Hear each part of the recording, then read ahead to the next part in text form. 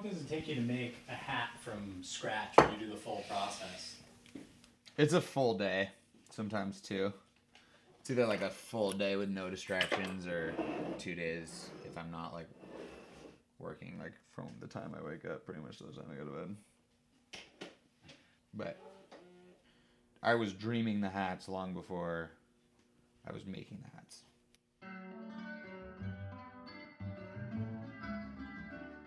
Is this where you'd like to be in your life? And is this what you'd like to be doing? How'd you get here? And where do you hope to go in the future? Most importantly, how are things right now? And what have you learned along the way? This is Bill Ehrlich. Is now a good time?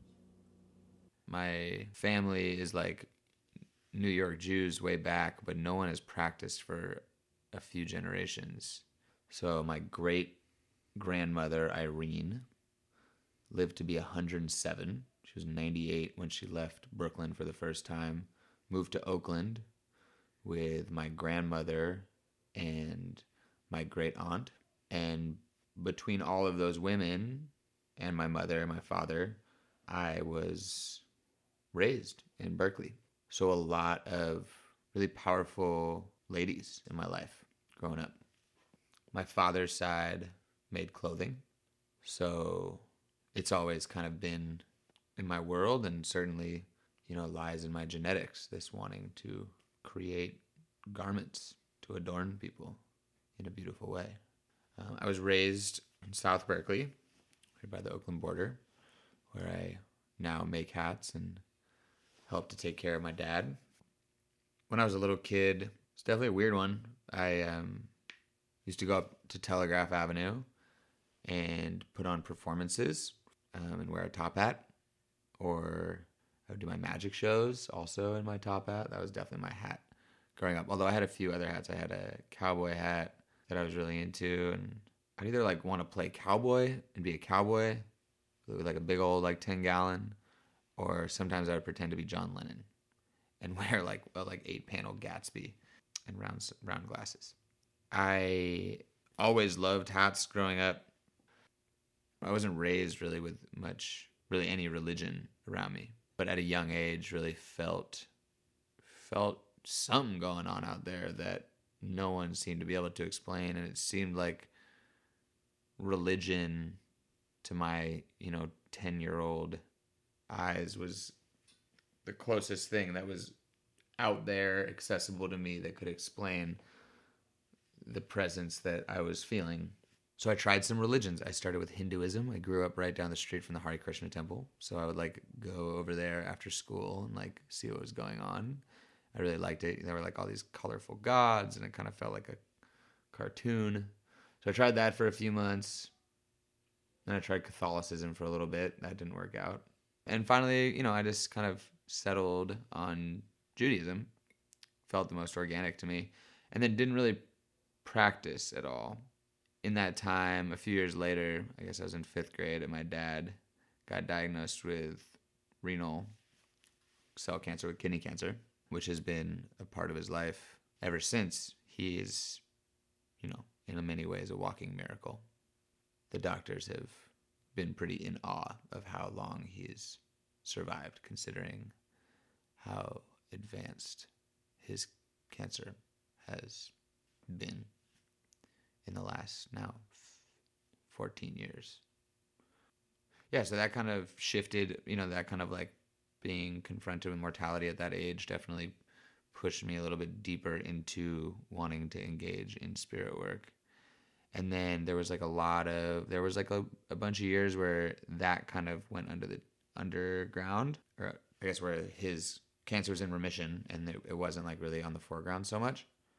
And then my freshman year of college, I was at school at Davis, and between my winter and spring quarter, went on a trip with my folks, and we came back, and this big mirror in on the mantle in our living room had fallen and shattered all over the floor in the living room. And it just looked like all these memories of dancing with my parents in the living room and playing music, and all these memories just shattered across the floor.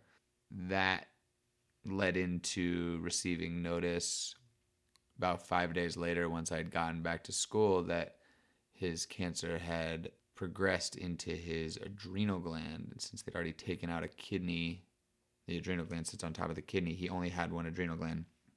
They were now going to have to take out the other, which would, affect his life forever. He was really never the same after that. Adrenal glands are pretty crucial organs.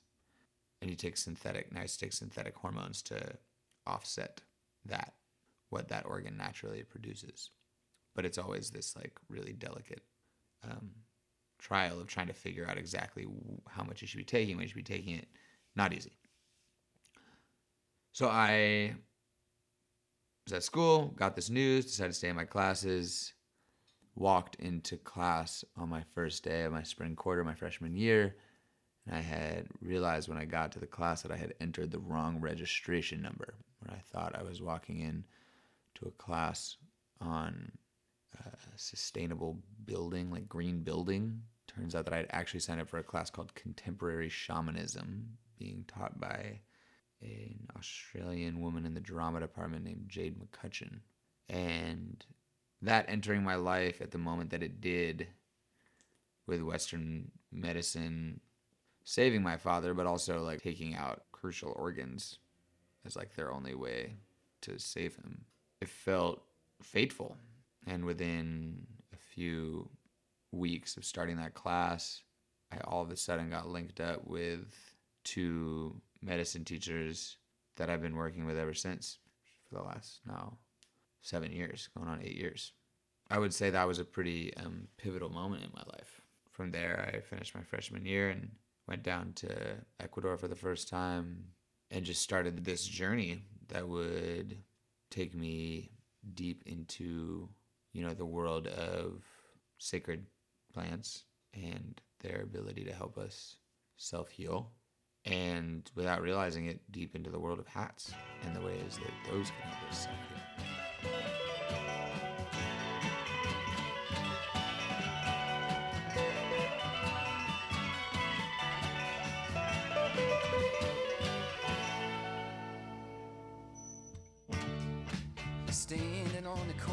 So I returned from that month in Ecuador to school and declared a major in international relations, focusing on Latin America, land use in Latin America. I had, pretty typical year in college. And then decided that I would return to South America and get a little bit deeper into the work that I was doing and some of the things that I saw, and just knowing that there was just a lot more for me to do down there, more that, I needed to do down there. So I decided to take a year off of school, flew into Quito with plans of making my way all the way from Quito, Ecuador, down to the tip of Patagonia. And I did that until I got to Bolivia. About halfway through my trip, I'm in La Paz, Bolivia, sick as a dog. Basically, just like stuck in this little dingy hostel room, like delirious, as, happens to many people when they're traveling down there, especially for extended periods of time.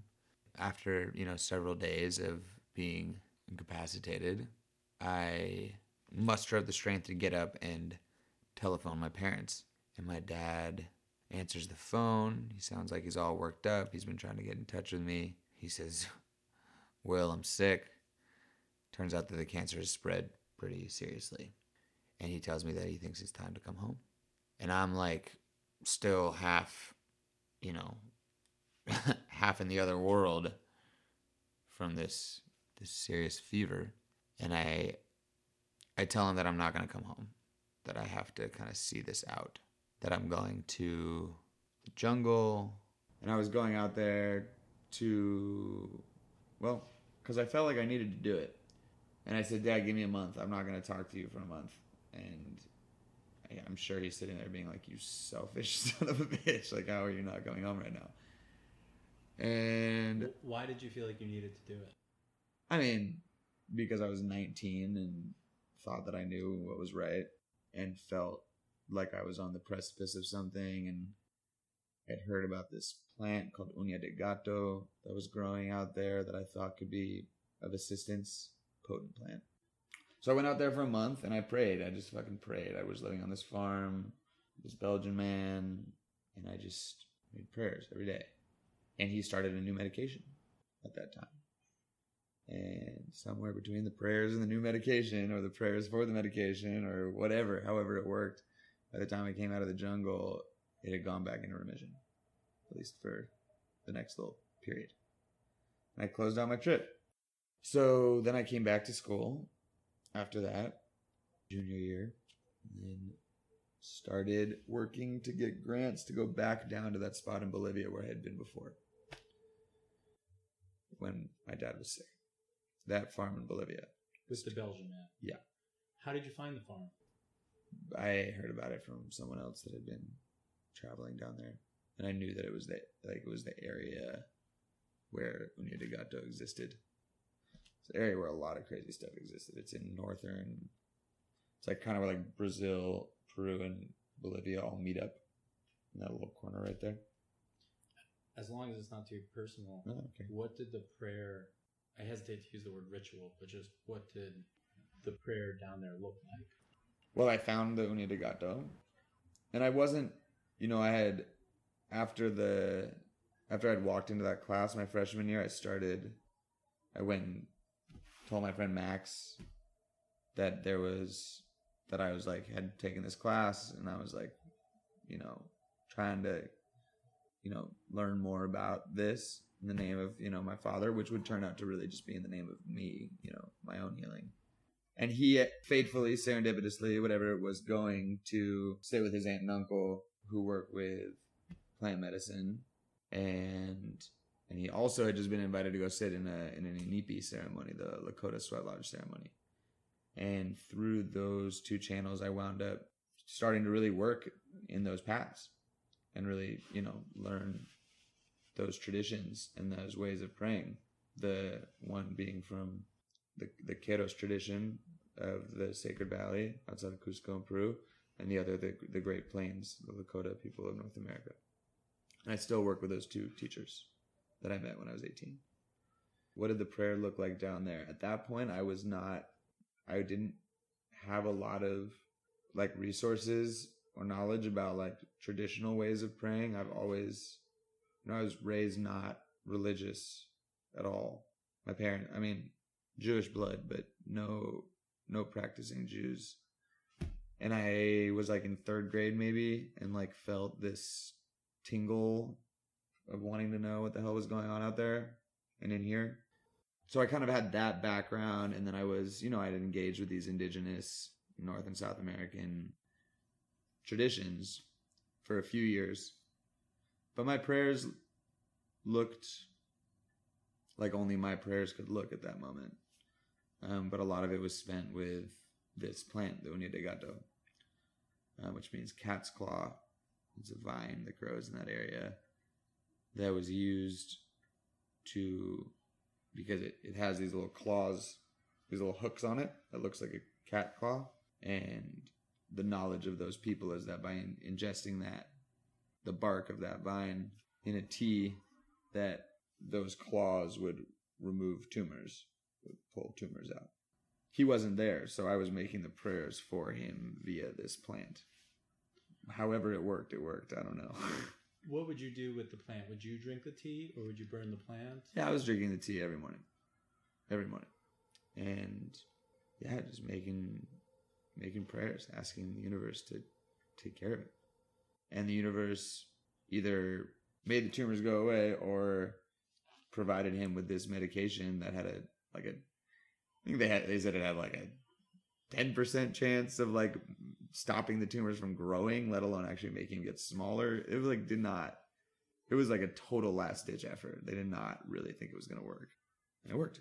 So by whatever means, he was able to continue to live at the moment that it looked like he was not going to be living anymore.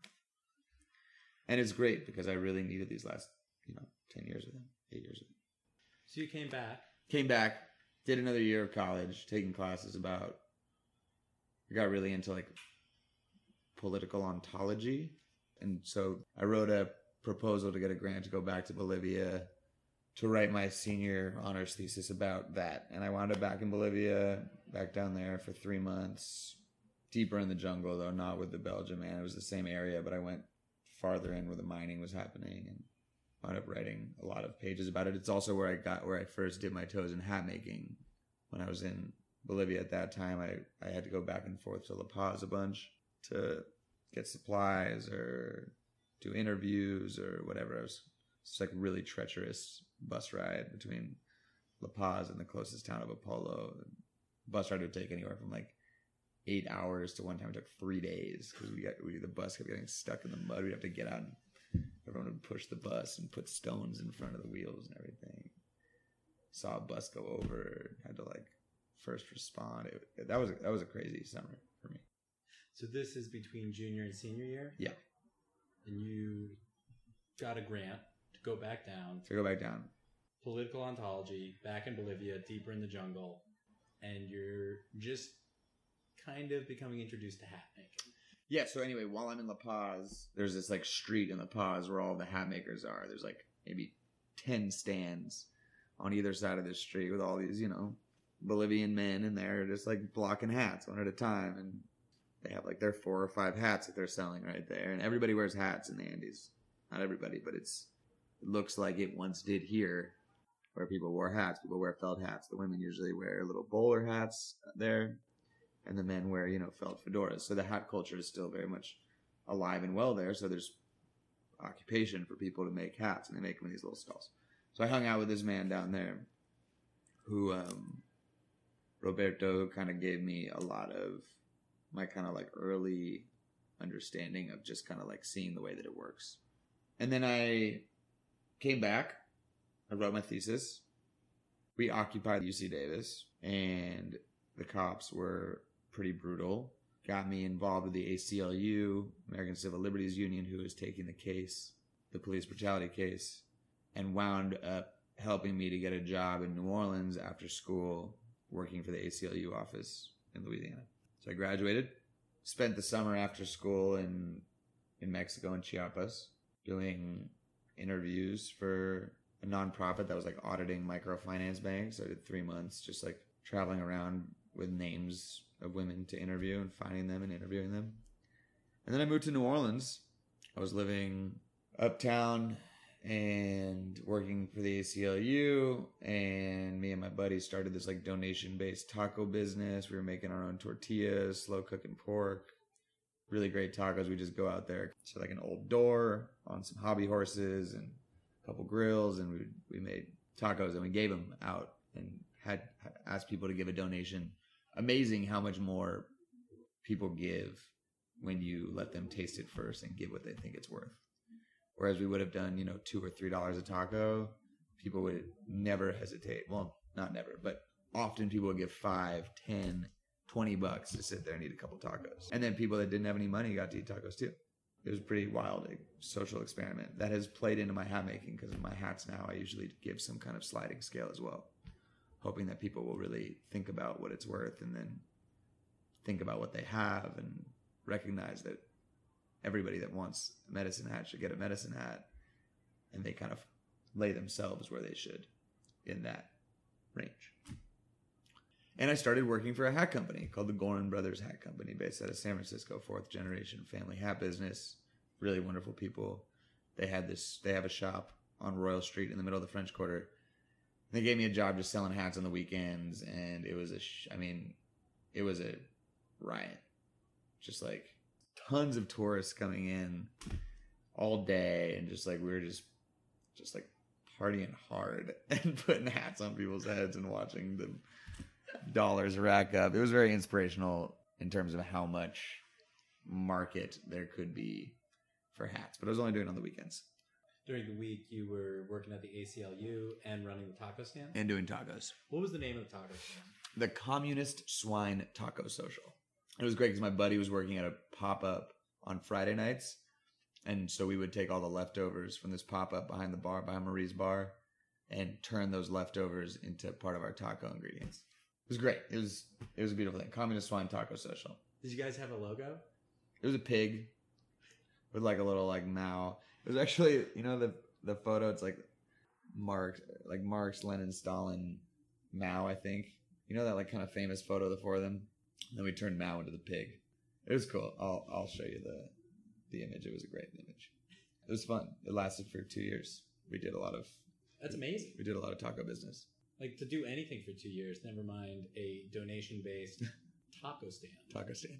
Yeah, and we made our own tortillas, which was great. Like, we were like pressing our own tortillas and like cooking them right there, so they'd be like a fresh, hot tortilla. It was the real deal. It was a real deal. They were delicious.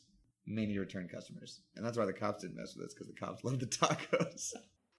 With this time down in New Orleans, were you happy thinking, I'm going to stay here forever? Were you yearning to go back to South America, to get back to California? Mm-hmm. It sounds like it was a very fun time, and there were a lot of good things happening. But internally, where are we at? Good question. Well, I really went out there. I had the connection with the ACLU, but my brother was starting school at Tulane. I have one brother, younger brother, 3 years my junior. And he was starting school at Tulane right when I moved there. So a lot of it was also wanting to support him out there. Because with all the stuff going on with my dad, it just felt, I mean, we're really close, but it just felt nice for us to kind of be out there together. So I felt settled, at least as long as he was there. Never really thought about making like a permanent home there. I realized, I think then, and still know today, that I'll likely be making some kind of triangle in my life between New Orleans, the Bay Area, and, you know, Ecuador, Peru, the Andes, that region. And I was happy. I really didn't like having an office job, so I was kind of yearning to get out of that. And by the time I left, I was ready to go. I left after being there a year and took a bike ride with some friends through Central America. Did like 2,500 miles from Cancun to Panama City. When I got back from that bike ride, my old friend Sarah had recently broken up with her boyfriend, and they had been living in this school bus, converted school bus, veggie oil situation for the last 3 years, and neither of them wanted to look at the bus because they had just split up, so they gave it to me, and I drove that bus back to New Orleans and lived there for another year in the backyard in the 7th Ward in the school bus, having a really great time because I didn't have that office job anymore. So I was basically just doing the tacos and working at the hat shop for that year. During that time when you were working at the hat shop, even though you were good at selling hats and it was nice to be doing good business, did you find that for you, you approached it differently, where you really cared? Yeah, I loved hats way more than... I mean, I love hats more than, like, I would say most people. I'm sure there's some other people out there that are just as excited about hats as I am, but, I mean, you can look back at my whole life. There's... You can, like, check on YouTube. There's a video of me playing the cap salesman in my preschool rendition of Caps for Sale in 1994. All the other kids are monkeys, and I'm the one with the mustache, just like I have now, wearing all the caps, and all the monkeys come and try to take the caps for sale, 50 cents a cap. Preschool. I always loved hats. So yes, I did not work.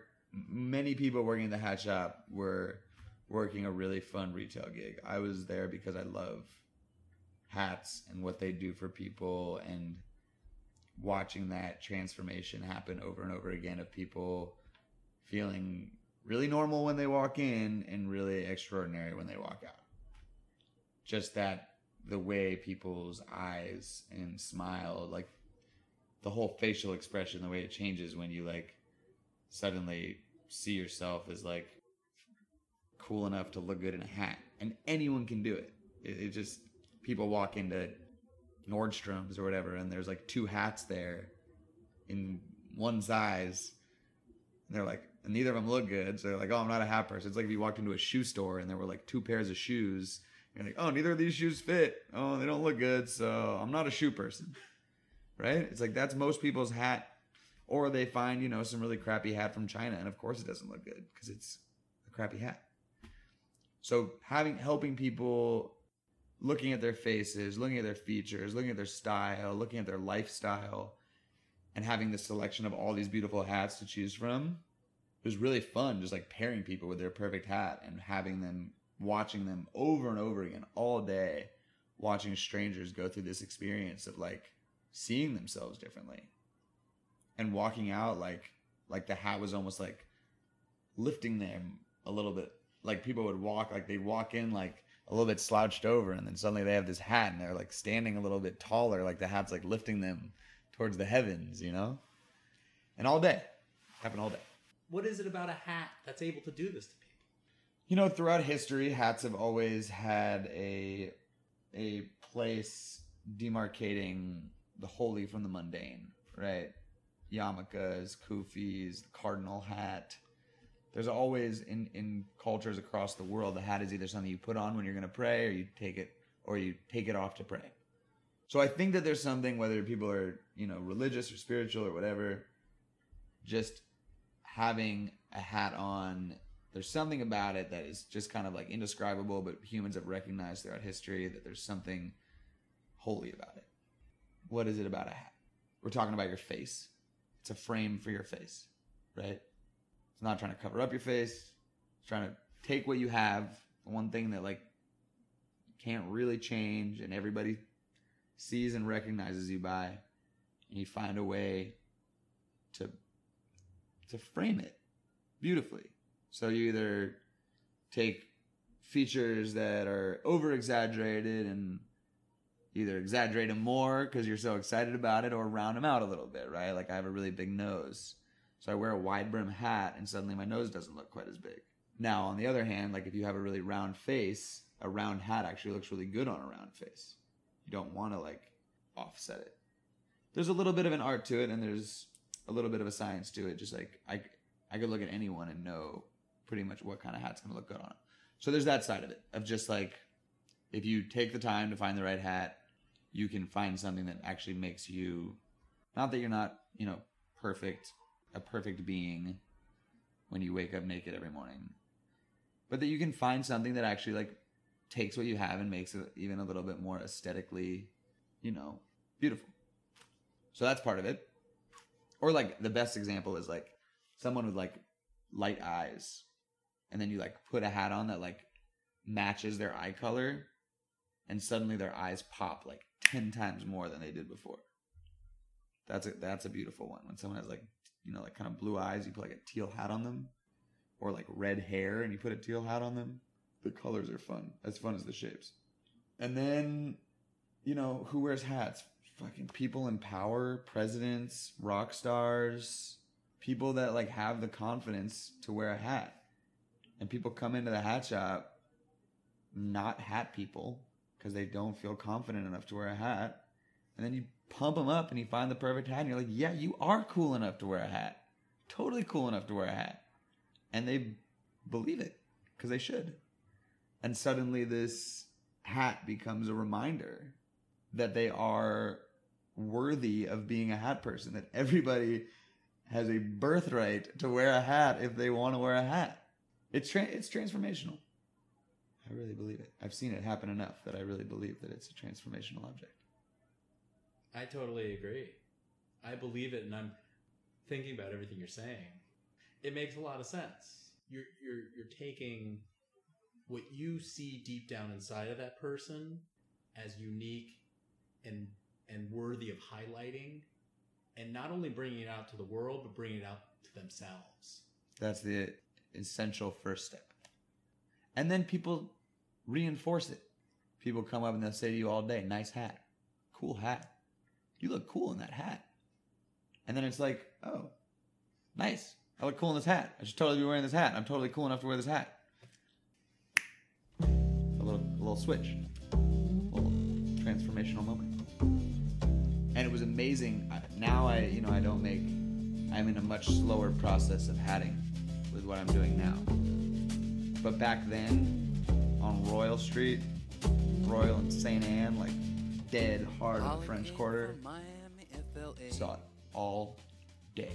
People from all over the world, 20, 50, 100, 300 people having a transformational experience of like realizing they're like cool enough, attractive enough, interesting enough to pull off a hat.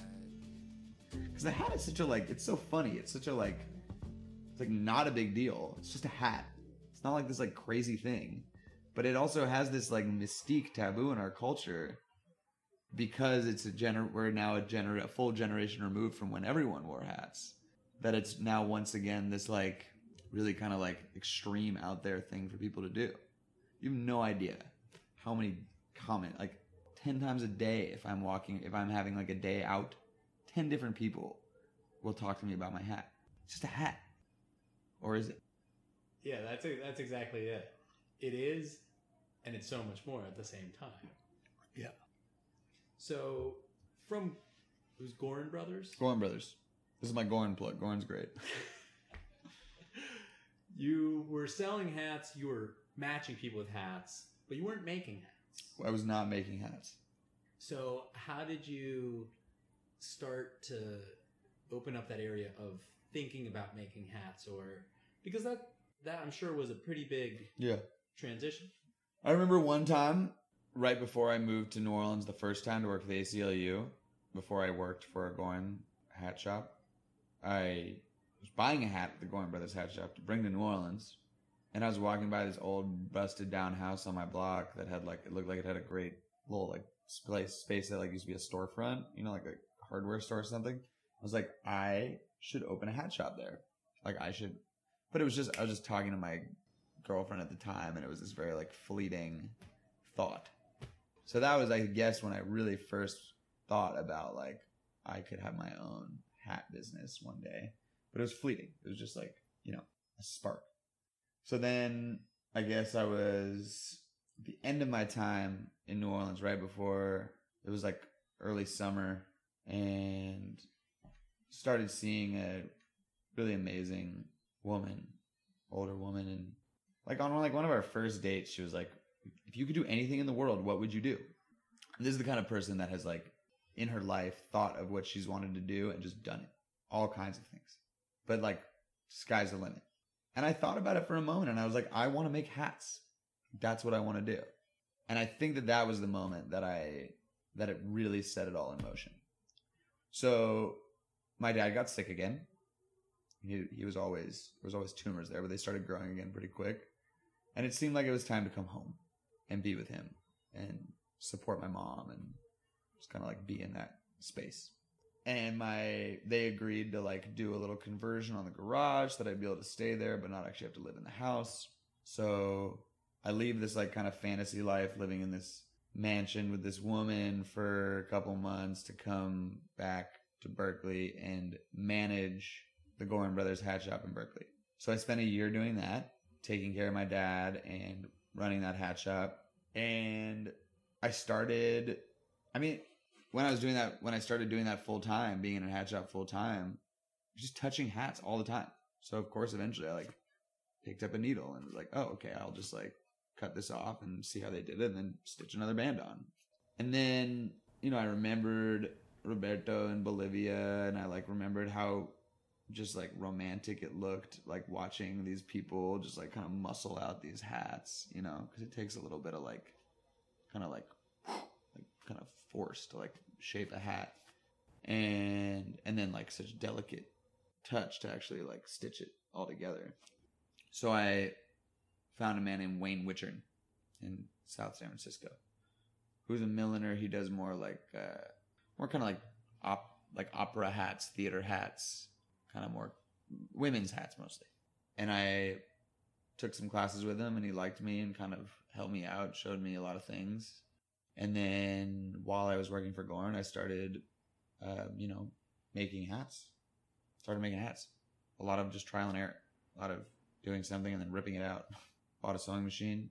Started buying blocks. And my dad's condition worsened. We did some really beautiful things. We made a book of all of his photographs that got published in Vice and Pitchfork and a bunch of other cool, music magazines, which is a really beautiful thing that happened in that time. And I got to be around those medicine teachers more from when I was younger. I'd really missed that. I got to sit in ceremony and, be making prayers in that space again. And eventually at the end of last year, I told Gorin that I wasn't going to be able to work for them anymore, and saw it out through the holidays and my dad was in bad shape, needed to go to appointments all the time, and just like needed to be around more. I couldn't really hold down the full-time position. And I had a vision to make medicine hats, to make hats that would be tools of transformation. Like really like I was talking about what happened in the hat shop for the masses, but like really find a way to integrate medicine work that I'd been doing with my interest in hats. And I was sitting in ceremony with Don Victor, with the man from Cusco, and I said, there was like kind of like a weird vibe that had come over the ceremony, and a little like frenetic energy going on, and I just gifted him a hat, a Gorham Brothers hat. This was before I was making them, and he put the hat on, and like suddenly the whole vibe changed, and I could like see the way people use rattles or drums or staffs or feathers or incense or whatever in ceremonies to help with these transformational experience, with like letting go of hurt and calling in what we need in our lives, and saw how valuable a hat could be as a tool for that, and wanted to integrate the medicine work with my interest in hats to make medicine hats. Is the phrase medicine hats yours? I've never heard anyone else use it, except it is a town in Alberta. Because I had never heard it before either, but it sounds so natural when you say it that I don't think there's anyone else making medicine hats. I had never put together that is your unique and original manifestation of... There's no copyright on it. If anyone else wants to make medicine hats, go crazy. But yeah. No, I don't know anyone else doing it. That's a fun realization for me. Yeah. Hampui medicine hats. What's Hampui? Hampui. It means soul of mine returned to me. It's usually said after journeying, dreaming, sleeping, being with the ancestors, and you want to call your soul back into your body to make you more whole than it was when it left on that journey. Hampui. It's beautiful. It just makes my heart ring. Well, what language is it? Quechua. The Quechua is the language of the Incas. It's still spoken by indigenous people throughout the Andes. And when we first met, another phrase that I had never heard before was that of spirit helmet. Yeah. I don't know if anyone else is making spirit helmets. The idea of a medicine hat is like the brim creates this like kind of force field, right? Where you like make a protective barrier for yourself, where you don't let things in that you don't need to come in. And then the crown becomes this like channel to connect with the divine, to hear your plans be whispered by the universe, to know when you should go this way or go that way, or whatever comes up in your life, that it puts you more in tune with what's this creation is demanding of you. And it's a beautiful process, because when you make a hat, you steam felt or straw, right? You either steam felted wool or fur or woven straw, and it opens up all of the fibers so that you can shape it. And in that moment, when all the fibers open, you can make a prayer for yourself. You can call in what you want to call in and ask for protection for what you want to be protected from. And then in that moment, you push the hat on the block. It takes its form and then cools. And it holds all those prayers in there. So that every day when you can walk with those prayers. And this transition to now making the hats, that happened at the end of this last year? Yeah, it's fresh. So this is recent. It's fresh. It's been a long time coming though. And I didn't really understand it. I'm going in a few months. I'm going back down to Ecuador and Peru to buy materials. To buy, Panama hats, the finest straw hats that exist, only woven in Ecuador. These beautiful felt hats that they're making down there it didn't make sense to anybody why I was so intrigued, why all of this was happening, why I wanted to go down to South America. My dad's like, what are you doing? This doesn't make any sense. What are you doing with your education? Like, it didn't make sense to me either, but it's faith in my steps. And now I'm finally at a moment in my life where the retrospect, where it all clicks, where it's like, oh, That's why all that happened. And if we can, like, in each moment step with the confidence that, like, in the split second before we die, it will all make perfect sense. It just takes a lot of the stress out of life and allows us to, like, continue to walk the path we're supposed to walk. Because if we are questioning every step because it doesn't make sense in the moment, even when it feels right, yeah, we stumble and we just stall. We just stall what our, like, inevitable fate, what's being called of us. You know, I'm of the belief that creation, the oneness of creation, right? The, like, wholeness of all of this is perfect. Is not missing anything. In Spanish, they say no falta nada. And that in our lives, it's like opening a new puzzle. That you know that no pieces are missing and there's no extra pieces. Right? So it's just like putting together all of the little pieces. And sometimes you got to, like, try a bunch of them before it fits. But not being like, oh, this doesn't fit, this doesn't fit, this doesn't fit. There must be a piece missing. And then you spend half of your night when you're supposed to be working on your puzzle, like, searching all over for the missing piece. They're all there. And occasionally in our lives, we get these, like, flashes of the box. And we get to see, just for, like, a split second, like, what it's all supposed to look like. And we have to be really attentive to those. And a lot of times they come while we're sleeping, or, I don't know, they come to everybody in some way, but if we are attuned to it, they come more frequently, and we are aware enough to, like, really, like, be like, oh, that's important. Like, that feels like there's my box. That's what my puzzle looks like. And then it becomes so much easier to start putting the pieces together.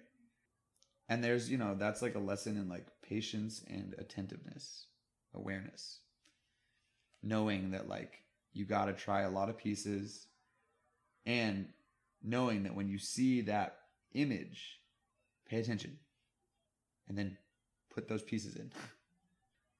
And it doesn't happen the way that we expect it to ever, right? It's not our plans. It's the plans of creation. And they don't always make sense in the moment. They'll rarely play out exactly the way that you think they will.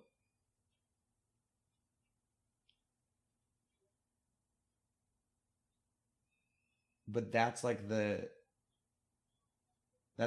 choreography. That's like being attuned enough to, like, hear the music of this planet and all of your relations and all of your situations, to know how to, like, move gracefully towards it. And you can't like charge it too much. I think about it a lot like sailing, right? Anything with, like, passion or, like, love, or you, like, want, like, things that, like, are coming towards you to, like, move you along in your life. That, like, if you're out on a sailboat, right? Like, if you want to find passion in your career or with a relationship or something, you can hoist your sail, right? If you want to get a breeze, and then even a light breeze will kind of move you more than if your sail is not up. If a really strong breeze comes, it doesn't matter if your sail is up or not, you're going to move. But the one time you don't move when you're sailing is when you're, like, teed up directly to the wind. You always have to, in my opinion, you always have to be more gentle than that. If you want something, go for it, but you can't force it and you can't rush it. If you, like, see that wind of passion, you can't, like, aim right for it. That's when your boat stops. That's how you stop a sailboat, is by facing the wind. And it's like the same thing when you're sharpening a knife, right? You're like, you glide it on its edge. It's a dance. But to dance well, by yourself or with the partners of your experience in this body, you have to hear the music. You have to, like, be in tune and like outside of just yourself enough to like hear the melody and the rhythm of this planet and all of the other beings that are in it. Hampui. If you were to title your autobiography, what would the title be? The River is Current. I think that's good. Thank you so much for taking the time to sit down for an hour and share some of your wisdom and your story with us. I look forward to getting my spirit helmet, and we'll be standing up a little bit straighter as I wear it. I've been speaking with Willie Roberts out of Berkeley, California. His hat company is Hampui Medicine Hats, and you can find him with a link that I will provide on our website. Thank you for listening. Is now a good time.